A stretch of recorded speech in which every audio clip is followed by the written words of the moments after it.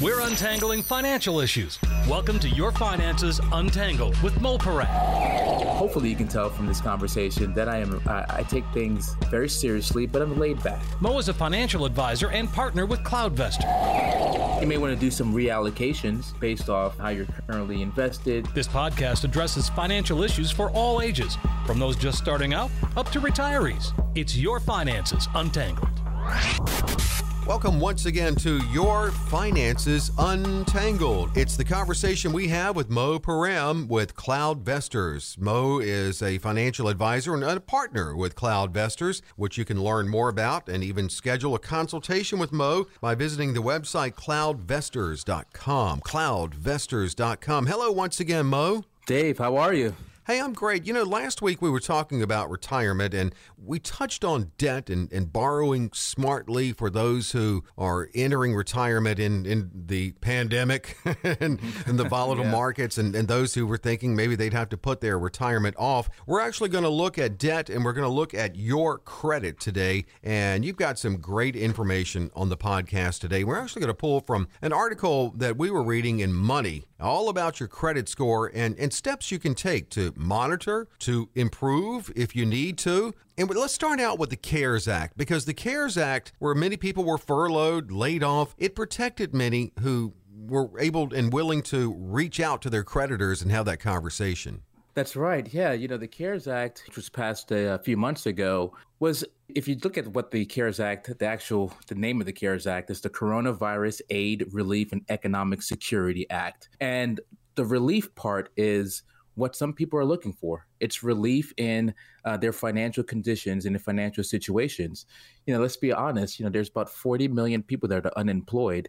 And my fear as a financial advisor and as an American, as a human, is that people aren't running towards their credit card to make ends meet. And so what the CARE Act has done for those who are worried about what they can do with their payments on their credit cards or just their credit overall, a couple of things that the CARE Act has allowed us to do when it comes to your credit reporting is if you're struggling to make any payments to any of your lenders or your loan service providers, you can do what's called an accommodation. And what that does is it allows your lender to not report any missed payments or reduced payments as being delinquent, which is huge. Okay.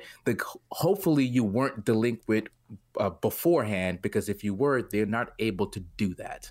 But if you were on time with your payments, you are able to do what's called an accommodation. And again, if you have any type of reduced, missed payments, that's not going to show up as being delinquent on your credit report. Yeah, I know a lot of them were willing to put it on the back end, a few months on the back end. And it didn't hurt your credit too. How did the CARES Act help homeowners? Oh, homeowners, if you had mortgages that were backed by the federal government, FHA, VA, USDA, Fannie Mae, Freddie Mac, you can request a forbearance. And with that, sounds a little bit like what I was mentioning before. But again, the lender will agree to allow you to make reduced or even pause payments. And again, that won't show up negatively on your credit report. But again, if you noticed, you couldn't have been in forbearance before. So some of the things that the CARES Act has helped are for those who were in better situations. They were on time with their payments. They didn't have any missed payments or delayed payments in the past. So if you, a thing about the CARES Act is a reminder that making sure that you take your finances and in this aspect, your credit very seriously, because if unfortunate situation happens, a pandemic happens again, it looks like the better standings you are, the better you are at that point, the more advantages and options are available to you. We're going to take a look in this podcast at 12 things you can do to improve your credit score. But do you mind, Mo? I mean, I've always taken, as many people do, most people, if not all people take their credit score seriously. I definitely have some questions. Do you mind a little rapid fire here, Mo? Yeah, let's do it. Well, this is something that, because you're the expert, I'm not, but there was a time I had my credit card down to zero. I paid it down to zero. And I said, I told somebody, I'm going to cancel it. And they said, don't do that. That could hurt your credit. And it didn't make sense to me. Is that true? Yeah, there's some truth and validity behind it. First of all, the good thing is you're being diligent and trying to pay off your debt. So that's great. But one part of the equation of your credit score is your history. And how long have you had revolving credit? So closing out credit, especially if you close out a card that you've had for a long time, actually ends up hurting you because now you're reducing the time frame that you actually had credit for. Oh, that's right. Yeah. Okay. So the longer you've had credit actually helps your credit score. how do you raise your credit score? I mean, I know how to keep it at status quo, pay your bills on time. How do you raise it? That's the one thing. Pay your bills on time. That is a large factor into how your credit score is even calculated. So let's take a step back and talk about how your credit score is even calculated. Okay. So it's an algorithm and a formula. So 35%. So the largest portion of this equation of figuring out your credit score is your payment history. Do you pay your payments on time? Do you pay your full balance? Or your minimum balance, or somewhere in between. So your payment history is the biggest factor and component in calculating your credit score. Okay. Yeah. Then it's the amount that you owe. Then that ends up being 30% of your credit score. So it's essentially your utilization rate. If you're using, they say 30% utilization rate is the target you want to strive for. So what I mean by that is, let's say you have a credit limit of $1,000. Okay. You want to keep it at $300 or less on a monthly cycle. If you go across that threshold, then that can negatively impact your credit score. Wow. Now, as a financial advisor, I'd like your revolving credit to be zero, so you're paying off your balance every month. But that equation of your utilization rate, which some people, quite honestly, aren't factoring that in or take that into don't take that into consideration as much. You know, they figure, well, I have $1,000, I charge $800, I paid off, over 2 months. Yeah, that's great, you paid it off, but in actuality, you used 80% of your credit limit. And that's not a, for someone who's looking or asking a lender to borrow money from them, that's not a good sign. If you're pushing it to the limit to the balance that you're able to hold. 15% is the length of your credit history. So that's going back to the question you had. So the longer you have an account, the better your score is. And the last 20% is the mix of credit and new credit. So if you have a mortgage, auto loan, student loan, the more variety of your credit, the better it is for you. More variety, the better. Okay. Yeah. Let me ask you this. This is something that I know if you go to buy a car, and you're financing, they're going to check your credit score and all that. But I've always been nervous about checking my own credit score. A couple of questions on that. What's the best way? Where's the best place to check it? And when does checking your credit score hurt your credit? I mean, or does it? You checking your own credit score does not hurt your credit at all. So where you can check your credit score is the 3 credit reporting bureaus: Experian, TransUnion, and Equifax. Where's the free place? Actually, you are eligible for one free credit report from all 3 of those reporting bureaus. Okay. But actually, with due to COVID, up until April of next year, you can actually assess a weekly report from these bureaus. These bureaus. That's huge. So you actually pulling your own credit report does not hurt your credit at all. Okay. And actually, in some aspects, that might, as a default or as a byproduct of you checking your credit report more frequently, it might actually improve your credit report because you might be able to dispute some irregularities or some misinformation that's on your credit report. And if you can wipe out or resolve some of these errors on your credit report, that might actually boost your credit score. That happened to me going back to when I paid my credit card down to zero. I got the next statement had like, $500 on it. I called. It was like, what is this? I haven't used it at all. And it was some BS thing they said, and I can't even remember the term. And it was funny to me because as soon as I said, I have not requested anything, I don't even know what that is. They're like, okay, we'll take it off. And I caught it. So That's right. It is important to monitor it, isn't it? Yeah, it's so important to monitor it. I mean, with what's the identity, the rate of identity fraud that's going on right now. I mean, anyone with I forget what the stat is, but someone's identification is being stolen. I think it's by the seconds. I mean, there's just so much crazy. fraud that's out there. Yeah. And it could be small charges, a $25 here, $10 here, and you're not even noticing it and being aware of it. So there's actually a study done that 26% of customers found that there was some material error on their credit report. So checking your credit report on a consistent basis, again, making sure that the information there is accurate and understanding how to dispute and resolve any of that information. I just want to mention that Mo Param with CloudVestors offers this podcast to keep you informed on all the issues involving the financial universe. And as I mention all the time, that's from starting out your career all the way up to heading to and through retirement. And that's something that Mo does. He is a financial advisor and partner with CloudVestors, which you can learn more by visiting the website cloudvestors.com. It's cloudvestors.com. So today we're looking at your credit and your credit score and how to improve it, how to monitor it, how to make sure you don't become the victim of identity theft, or make sure that you keep it where you want it to be. And moving into the second part of the podcast today, 12 things you can do to improve your credit score. And we've already really covered the first one, and that's review your credit report. What is set up payment reminders? That is key. I do this all the time. So just being able to, some people have multiple lines of credit, whether it's from the department store, from a auto repair store, from just your typical credit card, and they have different due dates. So if you can set up a reminder, whether it is on paper, like in a planner or a calendar, set up online, so you get a text message or a notification on your phone that, hey, this bill is due next week, this Friday, this Monday, whatever day it is. So that way you'll know when it's coming up and you can prepare for it. And you can prepare to pay it down. I'm aware of that. And a lot of mine comes out automatically, but I know when it's coming out. So what are there advantages to paying more than once in a billing cycle? There are. So your credit score is actually calculated multiple times throughout the month.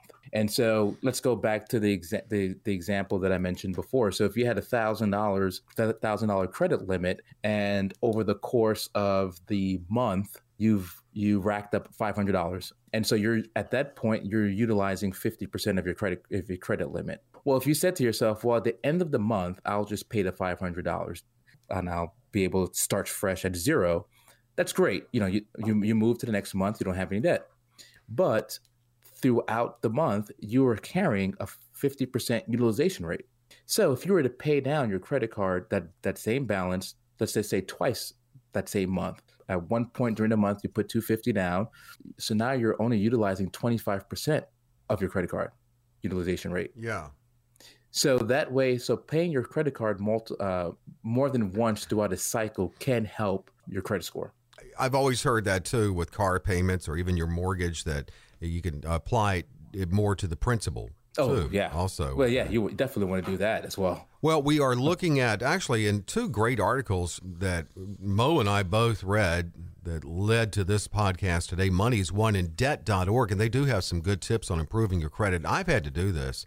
A lot of people have had to do this. When you hit that bump in the road, contact your creditors. Have a conversation with them. Yeah. I mean, you're going to have a relationship with your creditors one way or another, right? It's going to be either a positive one or a negative one. Right. One way or the other, you're going to hear from them, right? Best to be proactive and reach out to them. It's just best to be proactive, and just be honest and just say, hey, can I increase my credit limit? Or I'm struggling. Here's what's going on, and just negotiate and figure out ways that you can work with them to maybe not report things on your credit, or just work. At the end of the day, just work with you. So contacting your creditors, maybe set up a payment plan if you've missed one payment or you can't afford a bill quickly. That's one of the best things to do that most people don't do. Yeah, they're afraid to reach out. but just call that customer service, that 1-800 number. And I promise you, if you are authentic and real, someone will help you out. Yeah, and if you're patient enough, you'll actually get a human being on the other end. They're a human being. They have a life, and they really can even understand. They may have been where you are at the time. Now, I know people, I don't do this, but I know people who have a credit card for everywhere they shop. Is that a good idea or not? That's probably not a good idea, is it? That's not a good idea. That's not a good idea. You want to be careful. You want to be careful with the amount of credit that you have and the different cards that you have. And you also want to be careful with how often you're applying for credit. Okay, so if you're applying for a credit card every week, every month, that's just not a good thing. The lenders look at it as you have an issue. There is something going on, whether you don't have enough cash or they can make their own story behind why you're doing that. But applying for multiple lines of credit in a short period of time just does not help you at all. So if you can avoid it, avoid it. And we actually covered this one. It's funny this is on here. It's one of the questions I had, and that is don't close unused credit card accounts. Don't do it. The longer your credit history is, the better. So if you're tempted and if you're going to close one just because you say to yourself, well, one thing is by closing the account, you can't use it. So maybe you're saying to yourself, Mo, that sounds great, but I don't have the discipline enough to, if I see a card, I'm going to use it. If I know I have that line of credit, I'm going to use it. So I just want to close it for peace of mind. If you're going to do that, definitely close out your most recent card and not your longest card. You got the history on it, yeah. You've got the history on it. Yeah. Working on your behalf, exactly. But if you have the discipline, do your best not to close out any of your cards. And this is a great article at debt.org, by the way, on improving your credit score. This is something I don't know anything about. Be careful paying off debts that were charged off. Yeah. Again, it kind of leans back to what I was mentioning before, but it really works with, that's really more about collection agencies. So just be very careful on how you do it. One thing about collection agencies that some people don't know is if they are willing to reduce the amount that you owe in some type of negotiation, and you end up paying a lower amount. That amount that they forgave you does count as income. So you got to be careful with that, and that's a whole tax question, a whole tax conversation another day. Okay. But just be careful on how you structure those old debts. But that's really more about collection agencies. And obviously, this makes sense. Paid out if you've got a card maxed out, hit that one first. That's right. Yeah, because again, it goes back to the utilization rate. You want to keep that utilization rate down. So if you have a card that's reaching its max and you have the potential and the ability to start paying down and being aggressive and paying down these debts, look at the one that's getting close to that max, to that limit, and start addressing that one first. Or start addressing that one even more with your dollars. Yeah, more seriously, without a doubt. You actually mentioned this one, diversity in your accounts can help. Yeah. Your typical person has a mortgage, an auto loan, a student loan, credit cards. So the variety of the mix of credits that you have does help you.